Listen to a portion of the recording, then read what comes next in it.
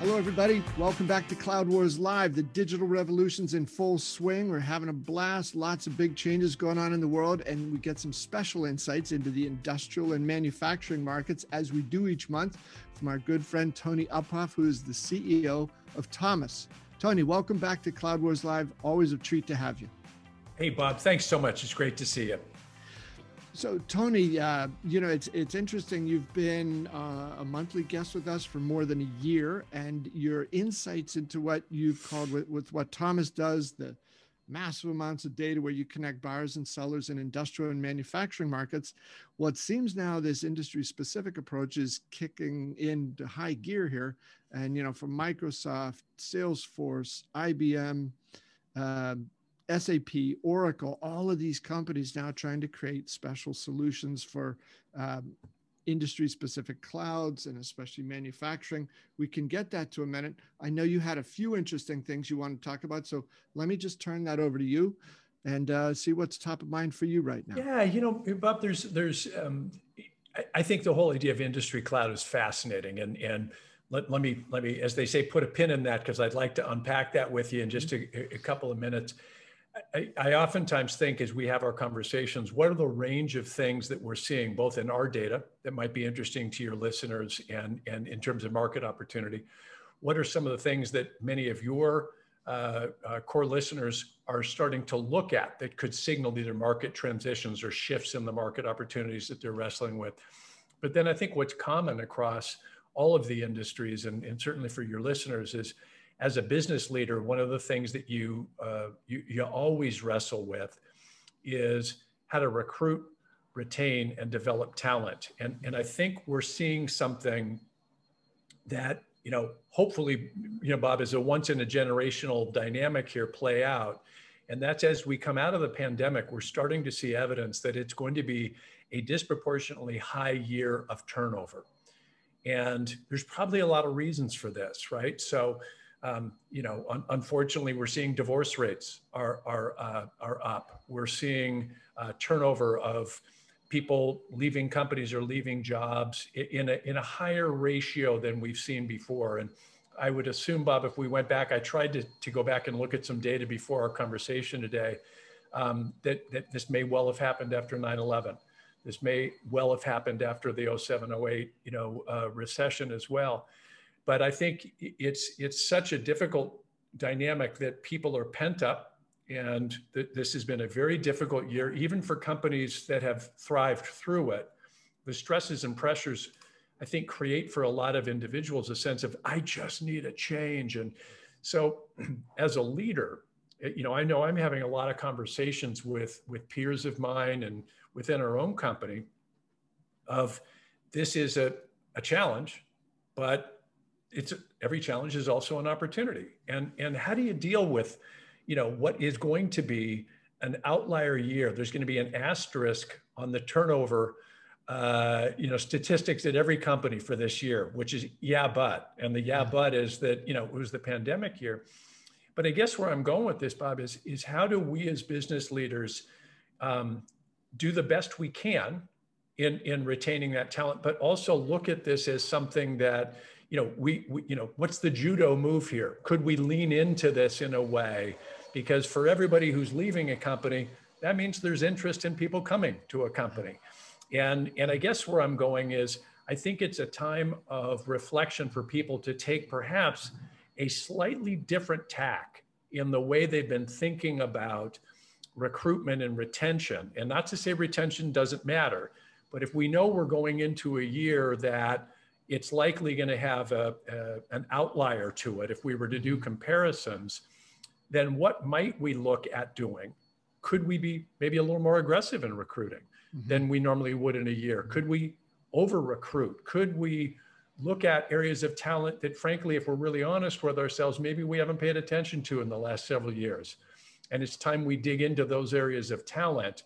And I'm sharing a little bit, you can see my mindset and how we're leveraging it. And thankfully, we're not seeing a massive transition.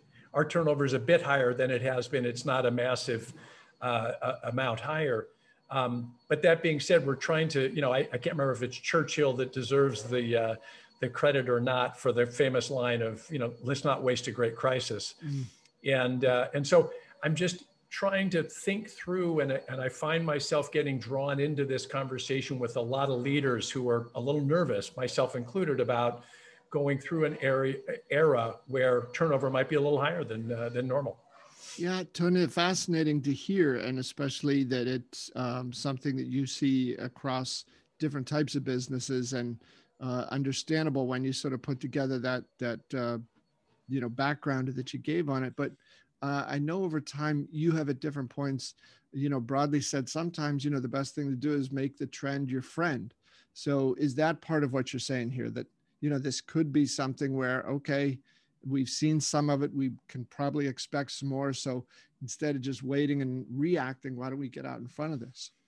Absolutely, Bob. And look, I don't want to be misunderstood here in suggesting that you take a ruthless attack on this, but the fact of the matter is, if we go back through history, defense doesn't scale particularly well in business. And, I think if we're hunkered down in a defensive posture, it's not a natural posture for business. Businesses are fundamentally growth engines. That's what makes them healthy. That what makes them survive. And a disruption actually for a good business should help it, not immediately, but over time. It makes you tougher. It makes you stronger. It makes you adjust. And so I think at a time like this is an opportunity to your point, make the trend your friend, but perhaps go on the offense. Use this as an opportunity to upgrade talent. Use this as an opportunity to maybe invest in areas that might be either new positions or, as I said before, is there a bit of an over recruitment, where we think, hey, there could be a higher turnover. So rather than just hire 2, maybe we hire 4. Yeah. And think of this in a more enlightened way, in its own way, Bob. And this is going to seem like a funny comparison here. We're seeing a fair amount of evidence that there's an overt oversupply happening in a lot of supply chains right now based on the disruptions that we've seen over the last year. Now, most companies aren't going to put this out publicly, right? But you can imagine that, boards are going to CEOs and saying, hey, how do we assure that we never get caught like this again? Well, one way to do that is a bit of overstocking and oversupply. Nothing dramatic, but a little bit more of that. No publicly traded company is going to list this as a strategic initiative because the analysts would look askance at that. But the reality is it's happening. Is there a similar dynamic that we're seeing around, the ultimate resource, right, which is talent and people? So it's an interesting area. I don't know that there's a simple answer for it, Bob, other than as a business leader, the conversation I'm having with peers of mine is, how do you get off the back foot on something like this? And I don't want to say use this as an opportunity. It's the wrong way to phrase it, but you know what I mean in this context is have this act as a catalyst for action. And to understand that, this is an opportunity to attract and retain great talent. It's also a learning experience for younger managers in the spirit of development who perhaps haven't managed through something like this before. And the idea of a little bit higher turnover would spook them. Well, here's an opportunity to realize you don't need to be frightened by something like this. Focus on what you can control, and you can manage through this and actually perhaps come out the better for it. Tony, as you talk about how you can try best to take advantage of this sort of thing, we recently did an episode with the CIO of a company called Vari, V-A-R-I, and they make like the standing desks, and they've expanded. They're growing like crazy for an 8-year-old company. So the CIO was describing, as part of their culture, he said, we redo the offices a few times a year. He said, now, partly it's because we're showcasing internally the power of our modular walls and desks and furniture like that. But he said it also is just good for everybody to see things from a different perspective, sit next to different sorts of people, and underscore the fact that, we need to be agile, nimble, move very quickly. And I wonder, Tony, like in that light, we see so many companies across all different types of industries saying, I need to have a different sort of organizational structure to handle and deal with and optimize my opportunities in this very different digital economy. So that too might be something that sort of wraps around, some of this high turnover that you've pointed out.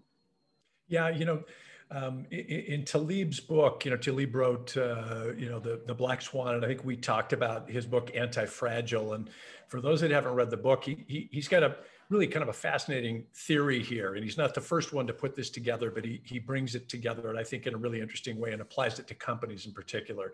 And he basically breaks them into three categories. There's fragile, there's robust, and there's what he calls anti-fragile. And anti-fragile is that disruption and volatility actually makes the company stronger.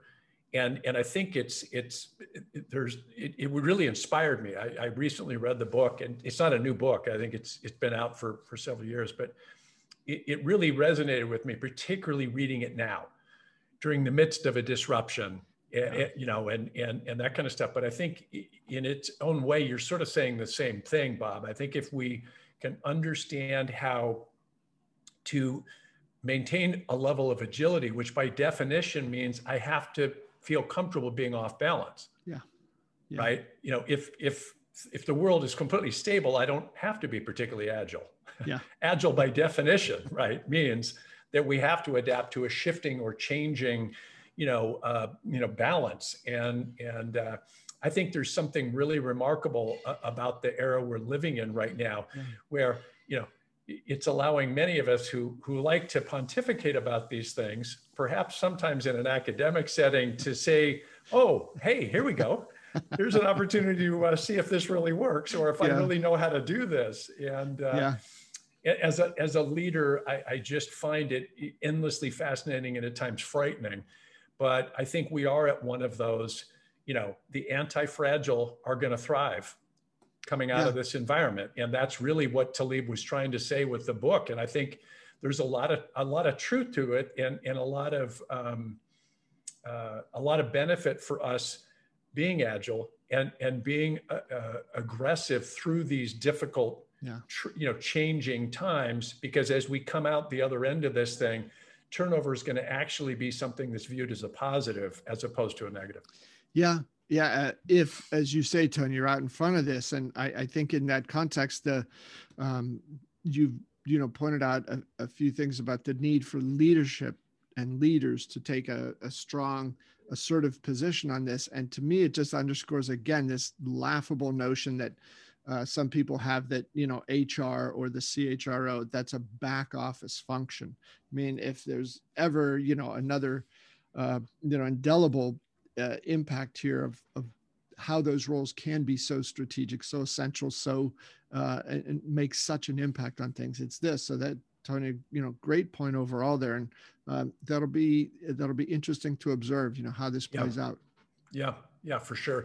Yeah, it's funny, and as we segue here, Bob, one of the things is you talk about back office, front office, operating functions a bit. As somebody who's had the extraordinary opportunity to act as a change agent, to come into organizations that required, significant change management, one of the playbooks that I was taught early on is your head of human resources, your head of technology, your head of finance now become an operating unit that you take around and embed them in everything that the company does. Because invariably, I've found where companies that have flattened out and have stopped the growth or declining, inevitably what's happened is those functions have allowed to become a centralized back office function, and they've lost touch with what business the company's really in. So therefore, we stop recruiting well. We stop talent development. We stop understanding the tech needs of the customer. We stop, you know what I mean? And so it's interesting. And again, that's a whole probably subset we could go down, but I think there's something, really profound to what you're saying. Well, yeah, Tony, it's such an interesting point too. And I think this next subject that you'd want to talk about of industry clouds, right? As I've had a chance over the last couple of weeks to talk to, several of the Cloud Wars top 10 companies, the leaders of their new industry cloud businesses. And one of the questions I've posed to almost everybody, if I've missed anyone, it wasn't intentional, but this antiquated notion that the companies have a front office and a back office. And I've also heard about there's the middle office that sits in between them. and that, a lot of these new industry cloud capabilities are being designed to help interconnect those three. So perhaps, where the sledgehammer and the wrecking ball is, beginning to be applied to those sorts of things that I think are killers for companies that want to move quickly, want to have that agility that you've described, but they've got themselves culturally and through their processes and almost like their mindset of saying, now, we got these people over here and those out there, they know what's going on externally. These people don't. And in the middle, there's some sort of, goo that is supposed to somehow try to connect those, but it's got its own thing going on. So I do think this is going to be a fascinating dynamic in that whole industry cloud revival, not revival, but vival. I think you're absolutely right. And by the way, our French bulldog, Vivian, absolutely loves industry cloud topics. So if you hear her in the background there, I thought I heard her. She just has a particular interest in this area. But all kidding aside, I think it's fascinating to see this dynamic play out.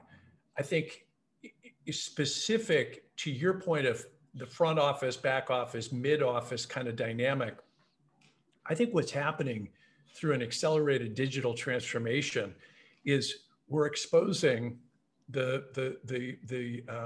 fallacy of, oh, that's a back office function versus a front office function. Tony, that's a fascinating point. I want to come back to that in just a second here, but first, a word from BMC, our sponsor. BMC wants to know, is your business on its A game? That's when systems are intelligent by learning from markets, when automation is paramount yet effortless, and when technology and people work as one in an enterprise.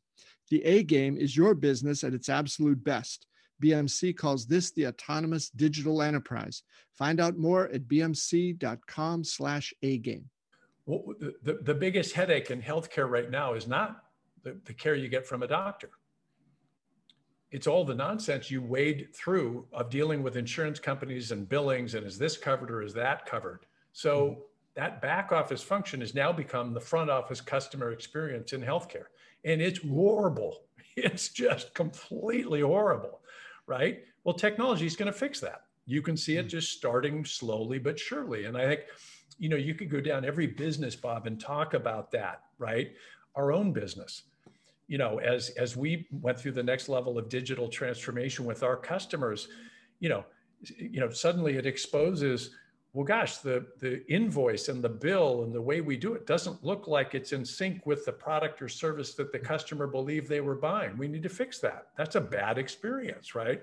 And so I think there's probably so many of those examples that we could identify.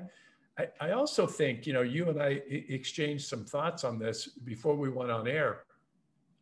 I think anytime there's something that you could identify theoretically as a market transition, and I would suggest that this idea of industry clouds is a market transition.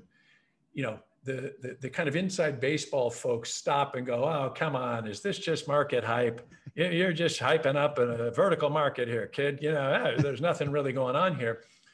Or there's other people that start to say, no, we're starting to see the signal that there's a fundamental transition happening here. There's a realignment of the way these markets are going to operate and the value proposition with which technology is going to serve these individual marketplaces. And I'm a believer that it's the latter there, Bob, that this really is, this idea of industry clouds is a big deal. And I think it's a big deal for several reasons.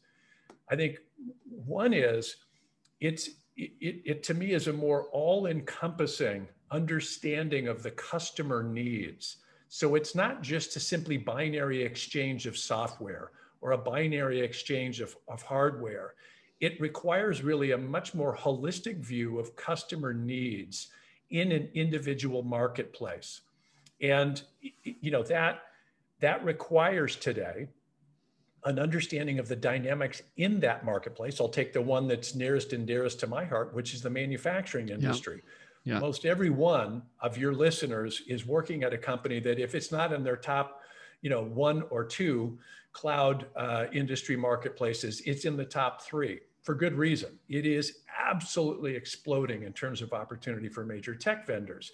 But the needs of that marketplace are a really remarkable level of ecosystem of, dynamics of what's going on in that industry, data requirements, technology requirements, customer requirements Yes. that are really deeply embedded in those industries. So that ability to adapt technical functional capabilities with the understandings of the critical needs of customers in manufacturing is a very different dynamic. Even though you might be serving it through horizontal technology, it's a very different dynamic today. So can I use the expression, I'm long on the idea of, Sure. Industry clouds. And I think it holds huge market opportunity. And I also think it holds the opportunity as a forcing function, and I mean this in a positive way, for major tech players to really get inside the jobs to be done of the individual major markets that they serve. Mm-hmm. It's going to force them in a good way into really deeply looking at these markets and understanding it. And I think you recently had a remarkable conversation with the folks at Google Cloud, and there was some very specific case study examples of what they're doing in manufacturing as an example. Mm-hmm. It's not just hey, we have cloud services, and if you're in manufacturing, or by the way, if you're in some other industry, they're fantastic, have at it. There was some actually unique components in manufacturing. And as I recall, Bob, it was around stimulating, additive manufacturing and 3D printing in ways that could help scale those markets, which really would require a fairly deep and rigorous understanding of what is uniquely starting to happen in the absolute renaissance we're seeing in North American manufacturing. Yeah, Tony, I agree. I think there's something very positive here. And, I've been watching this for a while, and I think it was just over 2 years ago, 26 months ago, Thomas Kurian in January 2019 took over as CEO at Google Cloud. And in February, he spoke at the Goldman Sachs Investors Conference. And Heather Bellini, who's the lead analyst there at Goldman Sachs, asked Thomas, he said, well, Amazon Web Services is much bigger than Google Cloud. Microsoft's much bigger than Google Cloud. How are you going to catch up? And he said, I don't worry about catching up. I don't worry about what happened in the past. He said, one of the things we're going to do is we're going to continue to move in infrastructure, but we're also looking at an opportunity here. He said, and again, this is 2 years ago, not just within the last 13 months. And he said, I think these industry specific solutions are going to become incredibly important because the businesses are facing new challenges, new opportunities, new requirements that they've never had to face before. Absolutely. And no matter how good or how capable their existing systems are, they were never built to do that. So a new way of doing business is requiring some new solutions. And he, at that point, more than 2 years ago, said it was going to be Google Cloud's #1 priority. So they're bringing their own approach to it. Alyssa Taylor from Microsoft earlier today, in the manufacturing area, she says, we're trying to help customers create the digital factory of the future. She was talking about intelligent order management, how you offering that visibility from build through delivery. And it spoke again, Tony, I think, to this notion of partly the fallacy, also the danger of companies having a mindset front office, back office, because she said everything she said these forward-looking customers are doing is to obliterate those lines, those segments. Bob, I think this is such a cool area of exploration, because in that collapsing of the front office to back office, what we're really doing, if you think about it, and imagine, the ambition that it takes to understand this in manufacturing, what we're really doing is we're going to connect the customer directly to manufacturing. Heretofore, this mysterious thing that went on behind the scenes, even if I was a pretty sophisticated procurement manager or whatever, I'm hoping you know how to manufacture this stuff. I don't have a lot of visibility into it, and I'm looking at time and cost and deliverability and all those types of things. Suddenly, we're now completely reimagining of how something like that might work. Yeah. And we're doing a remarkable job of connecting the customer directly to that. So that customer experience is intimately connected to my manufacturing. Yeah. And then reciprocity sets in where suddenly I'm saying, well, wait a minute. if I can connect directly with the customer on some of these things, I can now step into new ways of serving that customer. Perhaps it's a subscription service. Perhaps it's manufacturing on demand. Yeah. Perhaps it's manufacturing as a service. Perhaps there's capabilities I have that the customer would see that I hadn't even thought of offering that particular customer. So I think there's a whole series of new things that will emerge.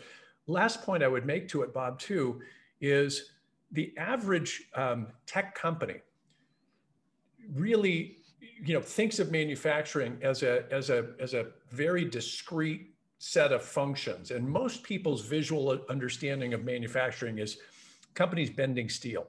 So you think of automotive companies or aerospace companies, you think of very traditional ideas of manufacturing. The hottest area of manufacturing right now is actually in food processing. One of the other hottest areas of manufacturing right now is in pharmaceutical manufacturing, right? So, at thomasnet.com, we cover 72,000 categories.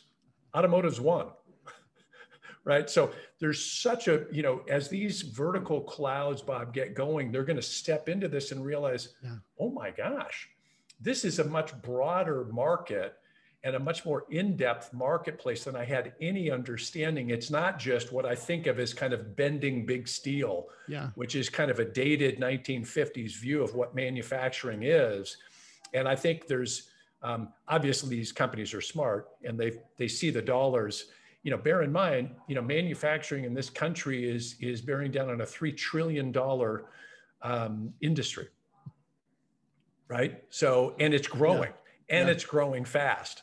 So I'm thrilled that big tech has discovered manufacturing, but I'm all kidding aside, I'm even more thrilled that I think these vertical cloud strategies will enable them to really help accelerate what's happening in manufacturing and create, I'll go back to an earlier phrase we used, create a sense of agility for these companies to be able to serve customers in ways that, frankly, they probably couldn't imagine, but the big tech offering can help them imagine or reimagine how to serve customers. So I think it's a really thrilling time, to be in manufacturing, but I think it's a very, very unique opportunity for the mate. And when I use the term big tech, I shouldn't say it that way. There's a lot of smaller tech players that should be looking at this market as well and understanding there's a big market opportunity for them. So Tony, quick on that, one of the, not just the giant companies, but Snowflake, growing incredibly fast, but its revenue for the last 12 months, I don't know, 600, 700 million, not sneezing at that, but in the terms of some of the big tech companies, that is not so much.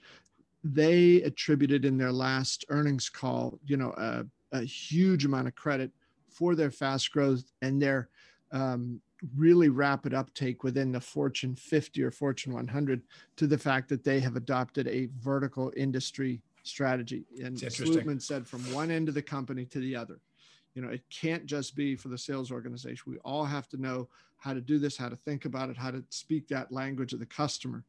So Tony, the other thing that's interesting, for you as the CEO of a company who is looking to some of the big tech providers, to keep up, to, help you move forward. I think there's this split coming along, right? As the industry cloud was sort of the first phase of it, and that's going to continue.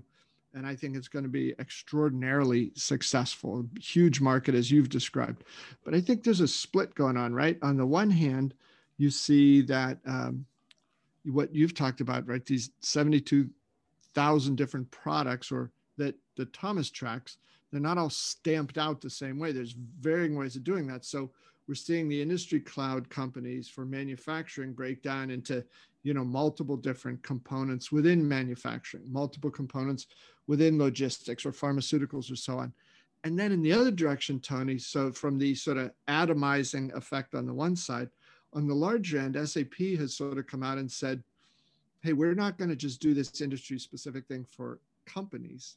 We're going to do this for industries, where they try to say, how do we try to connect at a major level, all the different stakeholders, big, small, in between, within a value chain across industries. So I think once those two things start to happen, right, it's this isn't a fad. It's not going to be like a couple of years, we got all this done. Next, move I just see this is going to be the way enterprise technology meets business for the foreseeable future. Well, it's interesting, Bob. One of the things that if you really start to dig down into manufacturing as we're using the terminology here, one of the things that you discover is that upwards of 80% of the supply chain of a company, let's just take an auto company, is made up of custom manufactured pieces. 20% is from stuff that it's a commodity product, right? I know the part number, I know the part, I'm just looking for price and availability. So that means your future is determined by custom manufacturing of things. So where tech is playing a unique role for these manufacturers is in their capabilities. Yeah. It's not just, hey, but what I want to offer, what I'm really delivering to the customer is not a product. I'm delivering them a service, which means if I can enhance my capabilities through technology to you as a customer, Mr. Boeing, Ms.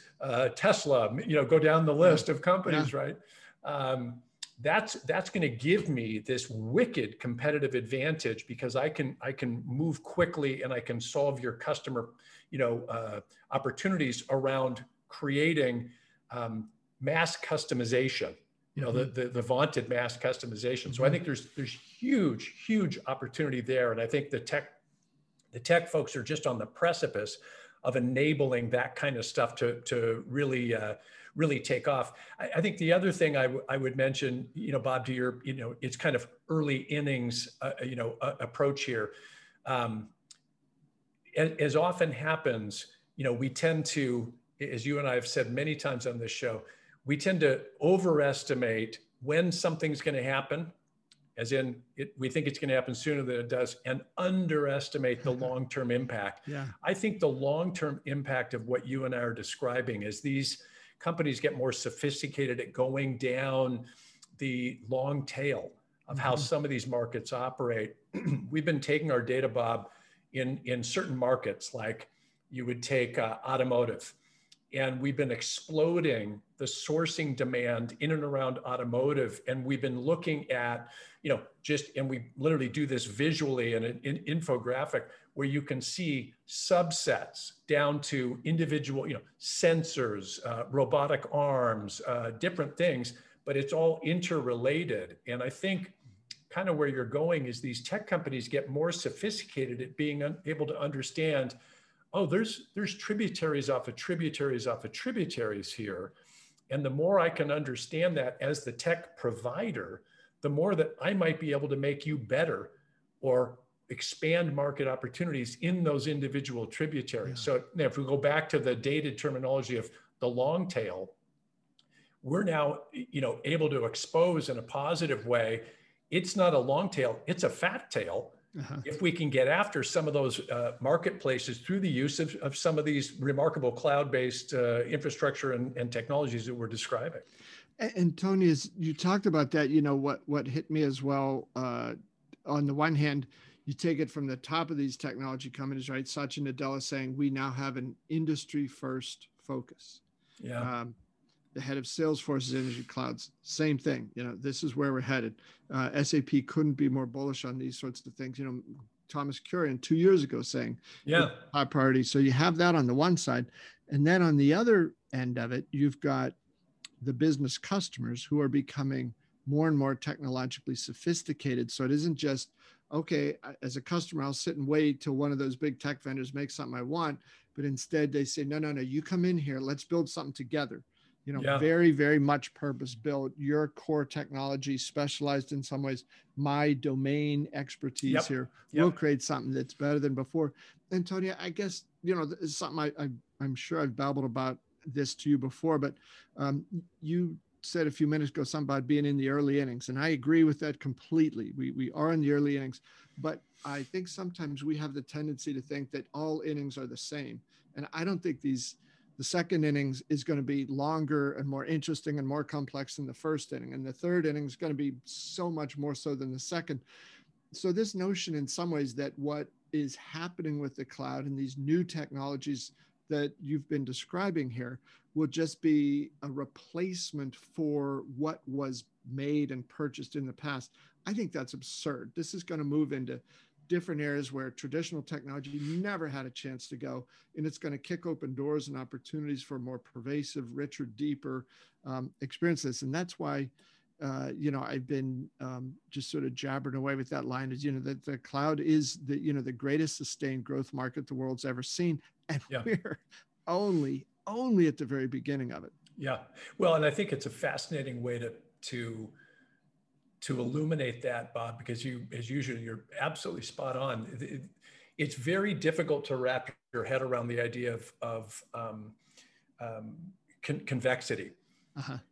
There's concavity and convexity. Most people are familiar with concavity, which is, hey, at some point these things start to shrink and all that kind of stuff. Convexity requires an understanding of compound interest, if I can use that expression, but exponential, change and growth. And I think it's very hard to project forward the idea of exponential growth. It's easier to see it in retrospect.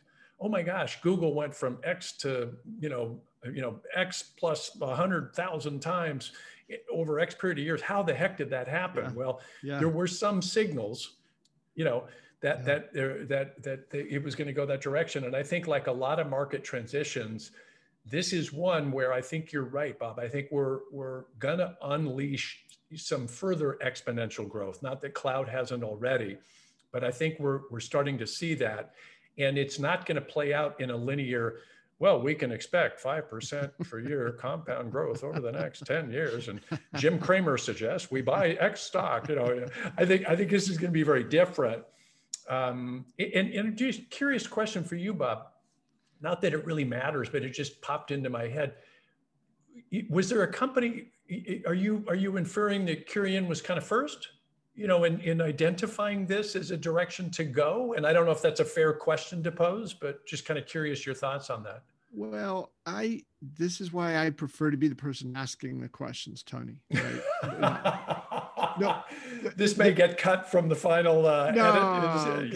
No, Tony, it's really interesting, right? Because SAP would say that for decades, we have provided specialized industry knowledge and codifying industry processes. And they're doing that. And now, as fast as is possible, they're flipping all that over into the cloud with a lot of the new things that blend into that as well. And then the platform that underlies that, so all those co-creation things can happen. Same thing with Oracle. 10 years, they've had these sorts of businesses. Salesforce had some of its own clouds that it built. And a year ago, they bought a company called Velocity that put them into 3 or 4 big vertical markets.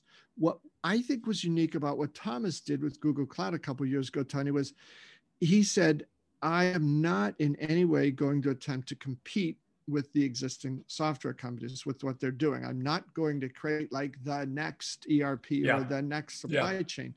He said the challenges facing businesses as they move from traditional approaches and processes into the digital world. He said there's a massive number of things that happen there. He talks about demand forecasting. He said there are applications for that, but they are somewhat linear and focused, and they can handle a limited number of variables. He said when you blow that thing out now to some of the things we can do with big data, machine learning, AI, and so on like that, suddenly you can just come up with a much bigger, broader sort of thing. So he has rigorously avoided calling what Google Cloud is creating applications, and he just refers to the industry-specific solutions. Because now, from the customer point of view, I think the customer would say, "Hey, looks sort of like an application to me," but it's not an application like the old type. Tony, in the same way that on Microsoft's last earnings call, we had chatted about this some, but Satya Nadella and the CFO Amy Hood kept getting these questions from one financial analyst about, but what about the enterprise applications? And, shouldn't that growth number be bigger and all this? And Nadella finally said, look, you're looking at it the wrong way. You're focused on the enterprise application. And he said, those are fine. Those are important. We're looking at the process. And when you open it up to the process, it's the application plus this, plus this, plus this. And that's the difference, I think he was saying, from sort of the old world to the new world.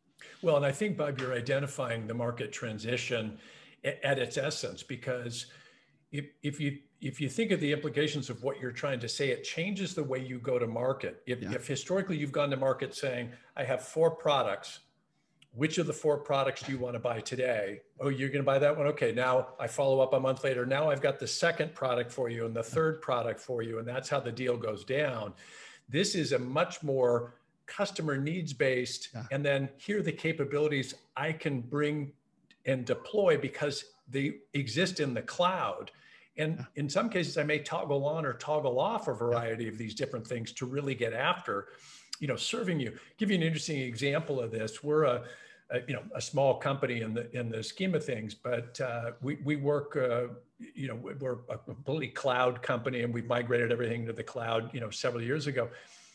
We work reasonably closely with AWS, and it's fascinating to watch how they work. They certainly want to do more business with us, just like they do every other company. But there's been 3 examples now where they've come to us and said, hey, tell us a little bit more about this part of your business and the capabilities you're looking to unlock.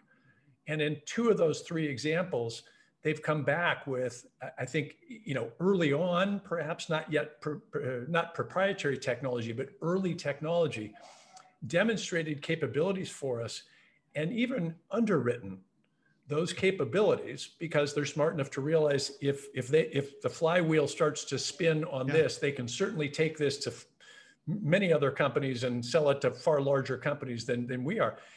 I think that's a very different way of going to market, Bob. And I think you're saying the same thing from some of these vendors. And I'm not trying to compare the vendors to AWS. I'm not doing that. But it was a visceral experience for us where, frankly, in the early going, and this is not a pejorative statement about Amazon, quite the opposite, but I kind of had my hand on my wallet thinking, okay, all right, there's a sales pitch in here somewhere. And indeed there was, but it was far more focused on, hey, it looks like this capability could accelerate your business. Is that right? Let's test the thesis. And oh, by the way, I might even be willing to put skin in the game with you if that's something that, not disclosing anything inappropriate, but I might be able to sell that elsewhere. And my guess is that's how this is starting to play out in some of these other markets. But long way back to your core point, if I don't have that visceral connect with your industry and your business, and I can hang in the conversation of I understand what accelerates your business, it's kind of a fool's mission. It's a false promise, right? Yeah. And the customer will first sniff that, and then they'll detect it. And you either come in ready to play at, at the big table, or, please go somewhere else. Go somewhere else. Tony, I know you've always been a student of psychology, and I thought, sometimes there might be no better cure for insomnia than transcripts of certain earnings calls. Some of them, on the other hand, oh my gosh. So this one, Snowflake's most recent call, one of the analysts, was coming around to a certain question that a couple others had touched on a little bit. He really got into this, and he was asking a question. He said, Frank, he said, it sounds like what you're saying is you've unleashed something powerful, valuable, interesting, easy to use within companies that they've been desperate to have, but have never had it before. And Frank Slootman, brilliant CEO and all, and he's generally pretty buttoned up, pretty tight, but you could just see as he started into this answer, he first started saying, he said, we haven't ever seen anything like this. He said, this is an incredibly, he first used the word buoyant times. And then a second later, he said, you've had people who for years have wanted to do this, this, and this, but they couldn't get their hands on the data, or they had to go through 2 or 3 layers of intermediaries in their company. And that took 2 or 3 weeks to get an answer back. And by then I was like, the world changed or something. So then he said, so when we take away all those barriers and we let people work with, experiment on, reason over data in the ways that they want, he said, it is quite intoxicating. Yeah. And he said, we are finding from some customers, in fact, is that they are finding that, the more that is consumed, the more the bill goes this way. So he said, we've had to do an extra sort of ambitious job of explaining to our customers, Here's how you put the brakes on. Here are some tools that allow you to regulate the amount of usage there. And I remember, Tony, I was thinking, holy crap, is this a business to be in, right? First, you sell them something that they can't get enough of, and then you sell them the tools to tamp down the usage. You know, what a great country. It is kind of amazing, but I think, you know, it's such a clever vignette on something you were touching on a minute ago, Bob, that, market transitions, don't go like this. They're not linear. They go like this. They take big jumps.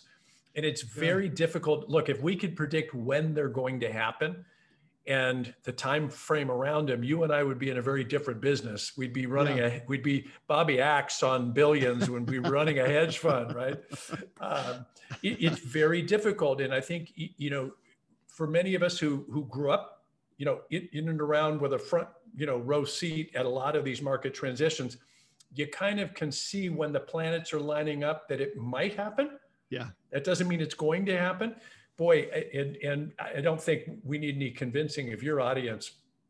I'm banging the gong strongly on this one. It's like, wake up, everybody. This one's going to take off. Yeah. And I think there's something here. It's interesting. It relates to so much to our business, because as we look into the ecosystem of manufacturing, we have a very common view to this, that A, we want to help tech companies get in here and help enabling manufacturing. Yeah. But B, we've taken a broader point of view of how we go to market around what we now call Thomas Industrial Cloud, which encompasses technology we provide to both buyers and sellers, data we provide, along with our traditional two-sided marketplace and advertising and transactional related services. So as you can see, I'm intoxicated. Yes. With where this is going. But anyways, it's a fun conversation, because I do think, our mutual friend Chris Lockwood should weigh in on the hyper or real around these things, because he's got a brilliant understanding of marketing, and I think he'd agree with us that if anything, it's underhyped. This is a massive market transition, and I think everybody should be trying to understand how best to manage it. Yeah. So Tony, a couple thoughts, I want to offer up to you for the final word. One is, if we do the billions thing, I assume you'll want to be Bobby Axelrod. I don't want to be the guy that gets burned with the cigars. Okay. I'll be the pizza shop guy. No. I think you could be Bobby Axe's cool kind of partner. The guy with the goatee, that guy, I don't know his name on the show, but he's this kind of cool guy. No, you don't think so? No. Okay. All right. That is the worst casting job ever. They take this guy who's, well, anyway, him as a tough guy. No, but thank you for trying. Clearly you don't want you don't want me to be the cigarette burn guy. So good. No. Tony, in the other direction, I think what is plays to your point about the new generation of technology products and the new generation of tech providers strategy is lock in on what customers really want and need and swarm that and help them build it together, because otherwise Snowflake would have made something about data analysis, data clouds that was just like the other stuff, hard to get to, frustrating, but it'd be a little cheaper, better, faster, cooler, all that. Instead, they said, no, tear down the walls, start at the customer, build out, and allow it to be intoxicating. So, Tony, I just think I share with you the ambition and the optimism for just how extraordinary these times are. And in the manufacturing world, to be able to do stuff that nobody's ever done before. This is going to be quite a ride for the next few years. Yeah, Bob, I do too. And as this conversation reflects, we're both pretty fired up about it. For your listeners that want to better understand, what does this mean? If I'm a tech company and I want to better understand, what does the market opportunity in manufacturing look like? What does this mean, and how would you break it down from the data? Perhaps we can post a link in the show notes. Happy to provide some free access to data and information that might be helpful to folks that are trying to unlock. We have a division called Thomas Industrial Data now that we're selling data into hedge funds and private equity firms and also to strategic companies that are looking to analyze individual market sectors and understand the trends. So okay. Happy to provide some of your listeners, if that's helpful, to put some data and understanding behind my over caffeinated enthusiasm for some of the trends that are happening in manufacturing as it relates to tech. Tony, as always, thanks for some fascinating ideas. We appreciated occasional and I think very appropriate little applause from Vivian, who loves to talk about these things. She added some nice color to our discussion here. And as always, Tony, great stuff. Thanks for helping nudge people along to think big, think about what's possible, think about a very, very dynamic and exciting future.